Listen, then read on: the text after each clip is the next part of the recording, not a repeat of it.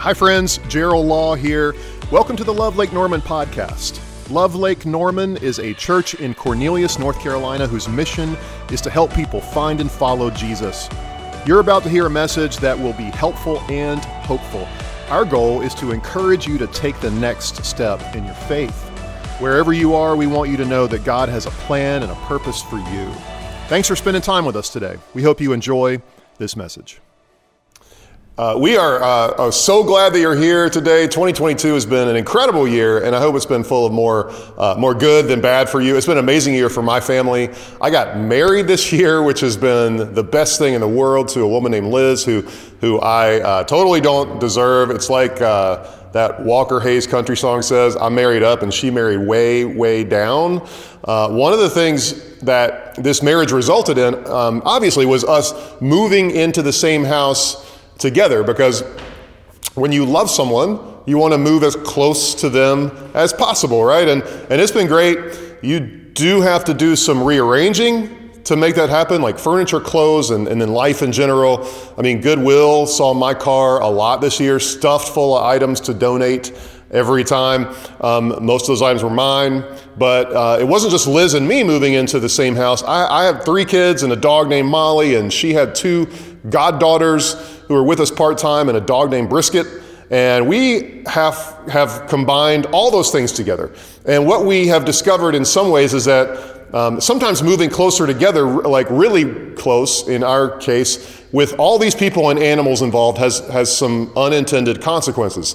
Take the dogs, for instance. My dog, Molly, very chill. She's a 13-year-old golden mix, and she likes her space, and I like mine. Brisket, however, is a 5-year-old boxer who thinks that if there is more than like a centimeter of space between you and him, that is a problem that must be remedied immediately. And so he regularly sits right on top of me, and I've got all these pictures to prove that. He can't stop himself from moving closer, and it's cute when it's not completely suffocating. I remember when my kids were little, and they did the same thing. They would snuggle up really close, and even if there was an entire empty couch, they would want to be right up next to me. And that I loved. I could never get enough of it. Even when there were moments where I was probably like, would you just get off of me right now? I always stopped myself, because I knew that one day they would stop. This is something that is true about all of us. We want to move close to the people that we love.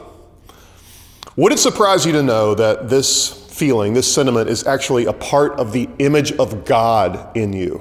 That we all have this desire because God has this desire. Would it surprise you also to know that in a world where all the momentum seems to be pulling us apart, pulling us away from family, away from friends, and away from God, God's invitation is to move closer.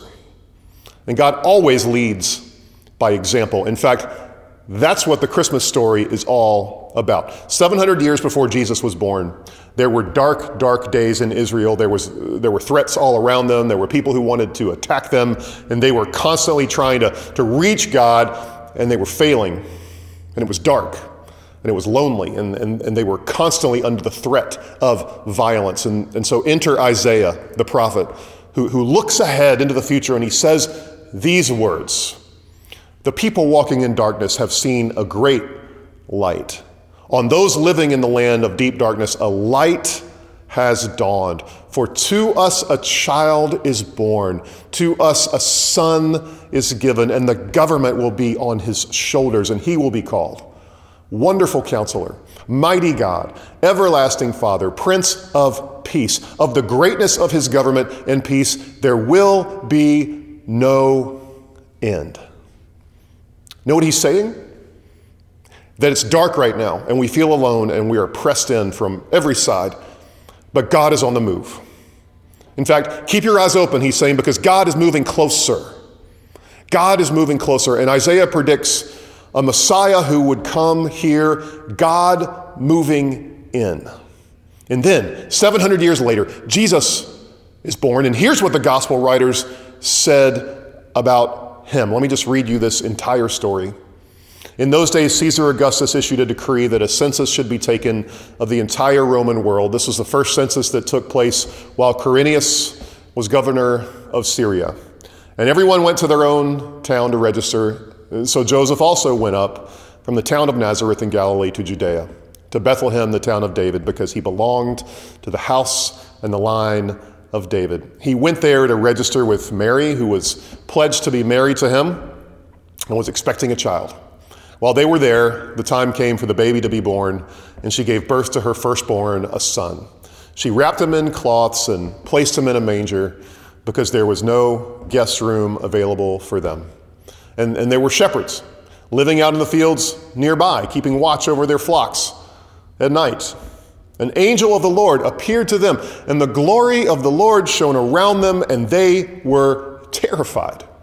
But the angel said to them, "Do not be afraid. I bring you good news that will cause great joy for all the people. Today in the town of David, a Savior has been born to you.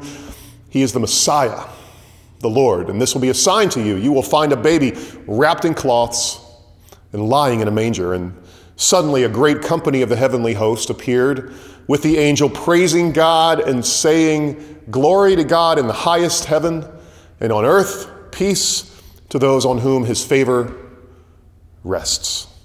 When the angels had left them and gone into heaven, the shepherds said to one another, "Let's go to Bethlehem and see this thing that has happened, which the Lord has told us about." And so they hurried off, and they found Mary and Joseph and the baby who was lying in the manger.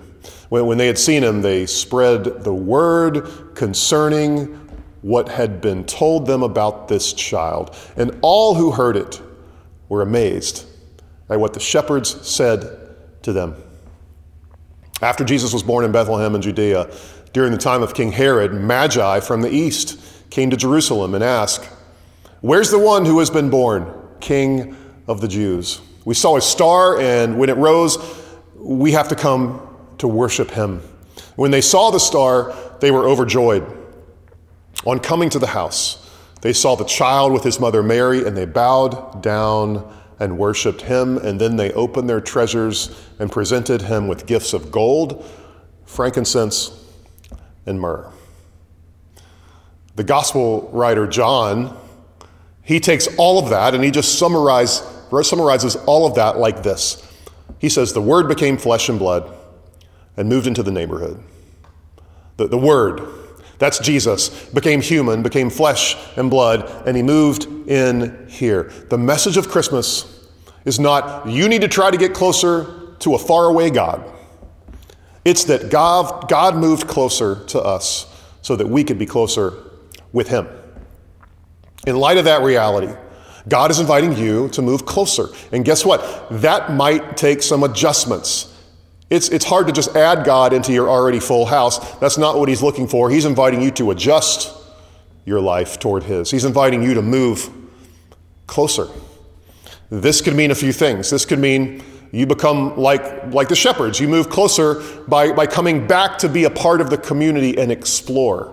By coming back here and exploring. You become like a wise man or a woman or kid. In other words, maybe you reorient your movement, your direction towards the star, towards the one who brings light. You move closer and bow a knee to Jesus. Or maybe you become like one of the angels, letting his words be on your lips all the time. You can move closer by letting your words and your life declare that the Savior has moved in close to us, because this is the truth about Christmas. God moved closer to us so that we could be closer to him. God's made the move. He moved into the neighborhood. He came close to you first. And you know what? Here's the thing. The next move is yours. Let me pray for us.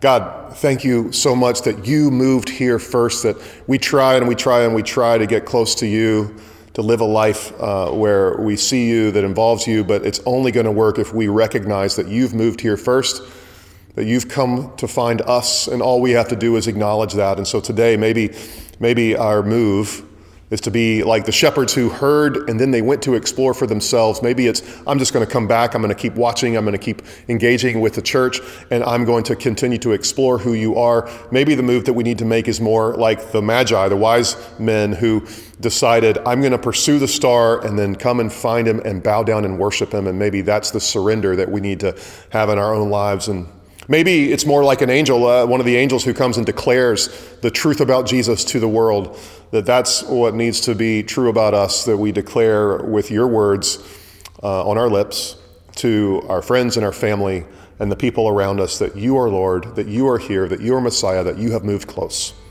May we recognize this Christmas season, God, that you're the one who made the first move and the next move is truly ours.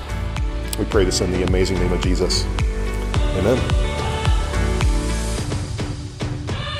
Thanks again for listening. You can find out more about Love Lake Norman at lovelkn.org. If you live in our area, we would love to have you join us on Sunday. If you're not near our church, we want to encourage you to find a life-giving church to be a part of where you live. That will be a key next step on your spiritual journey. Please take a minute, subscribe to this podcast, and keep up to date with our weekly messages. And thanks again for joining the Love Lake Norman podcast.